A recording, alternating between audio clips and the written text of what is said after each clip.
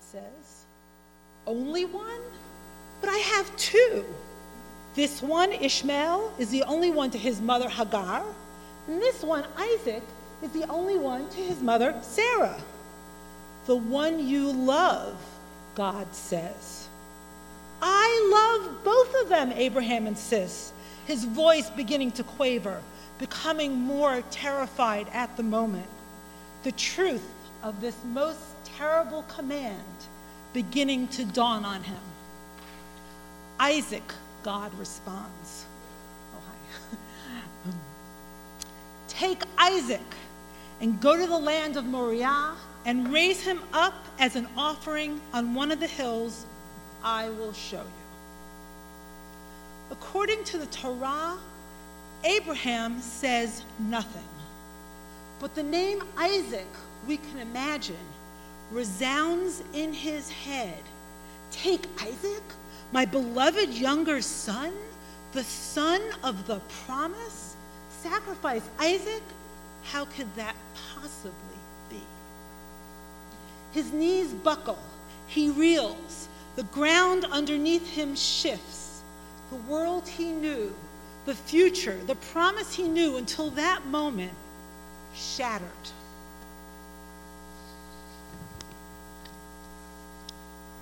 This past February, our beloved younger daughter, Shira, 16 years old, was discovered to have a tumor that grew from her nose and into her brain.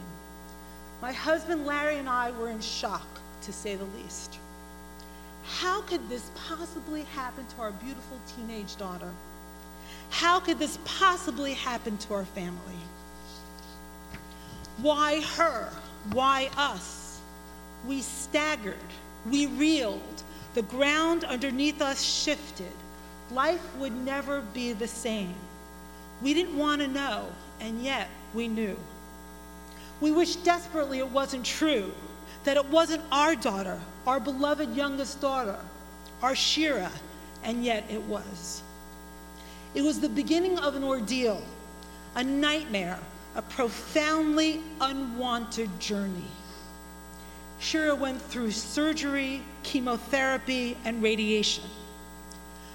Over the months of treatment, the 5 months of treatment at Sloan Kettering, I thought often of the stories we read on these 2 days. The story of a child near death and then saved at the last moment. At first, I was Hagar. Many of you heard Hagar's story yesterday. Hagar was a threat to Sarah. Hagar's son, Ishmael, Sarah felt was threatening to her son, Isaac. So Sarah and Abraham banished Hagar from their home. Abraham gave Hagar only a flask of water and a bit of bread and sent them out into the wilderness. Ishmael began to die of thirst. Hagar distanced herself.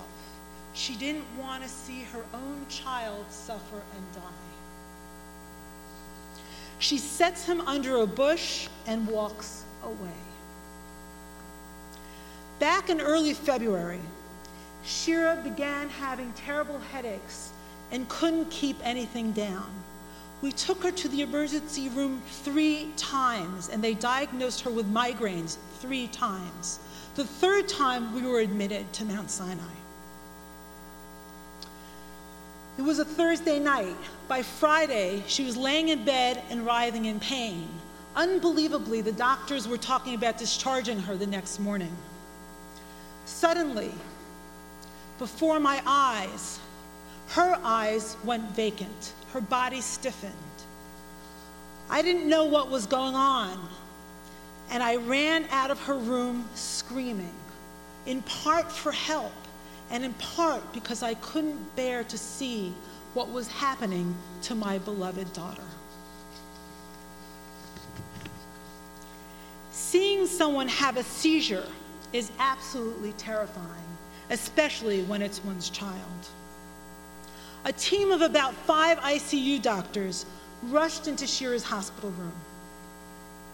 As the seizures happened again and again, I told my husband I would not survive this.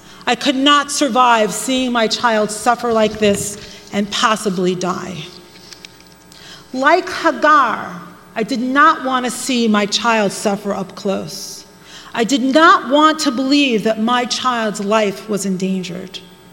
Like Hagar, I did not want to know that the promise of my future, of my family's future, was imperiled. And then I was Abraham. Not, of course, in that I believe that it was God who commanded me to offer up my beloved child, but rather that we were sent by some unseen dark force to take this unwanted journey. We had no choice but to go on this journey, to take care of and advocate for our daughter in the best way we could. This was a journey, in a sense, we were commanded to take. And I'll tell you what I mean by command. 20 years ago, when I was pregnant with my eldest child, we were taking birthing classes, my husband and I, in the Bradley method. And I was convinced I'd be able to manage my pain. I remember my OB telling me that those women weren't screaming for nothing when I presented her with a 5-page birth plan. There was one man in the class, the only second-time father, and when we were talking about birth plans, he said with a smile, "The situation commands." I'll never forget that.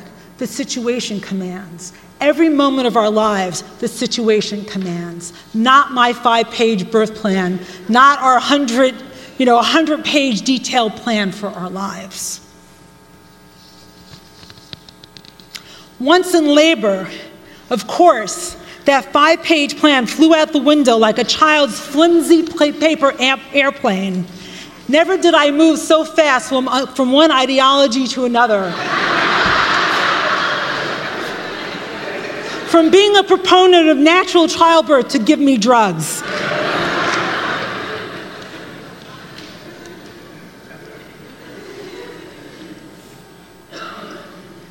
It is the mysterious unfolding of life amongst us that commands. It is an inescapable command. Perhaps that is how we might read the Akedah, the binding of Isaac, as a command to go on unwanted, unwelcome journeys. And of course, there are so many. I imagine many of us, if not all of us, have been on some unwanted journey, whether it's loss of someone that you love, the illness of someone you love, your own illness, disappointment in life, abiding emptiness, depression, mental illness. I could go on and on. What's your unwanted journey? As we walked Shira through corridors and into rooms where they administered chemo or radiation, I thought of the Akedah. As we saw her being poisoned in order to save her life, I thought of the Akedah. As I saw her bound up by tubes and needles, I thought of the binding of Isaac. And as we walked her from Sloan Kettering's 9th floor, where she received chemo, to the 4th floor, down an endless hallway where she can get radiation that very same day, I thought of Abraham putting the wood on Isaac's back and taking that long, long walk. How could we possibly lead her on this path? Trying to save her life, we took her on this terrible journey. Trying to unbind her, we bound her. To set her free from this terrible suffering. To answer the call, the command for life, for more life, we made her very sick. During these months, there was one phrase in the Akedah, in the binding of Isaac that we're about to read, that stayed with me. It says twice in the most terse text in all of Torah that the two of them walked together. Vayalchu shnehem yachtav. Abraham and Isaac walked together. Abraham did not abandon his son despite this ordeal, despite knowing or imagining the end point of that journey.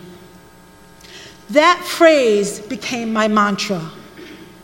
No matter how terrible things got, no matter how much I did not want to know the terrible truth of my beloved daughter's experience, of her suffering, I needed to take this walk with her, with my daughter, to stay close to her, to never abandon her, to always advocate for her, to be available as much as humanly possible.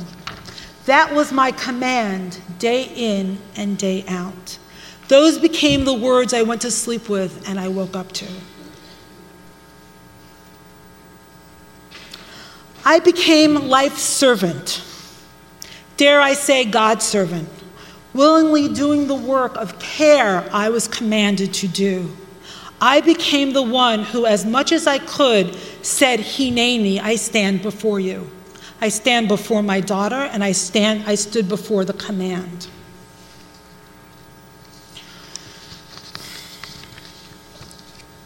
The situation commands, indeed, again and again and again. Recently, I was happily in the ocean on the other side of this great ordeal.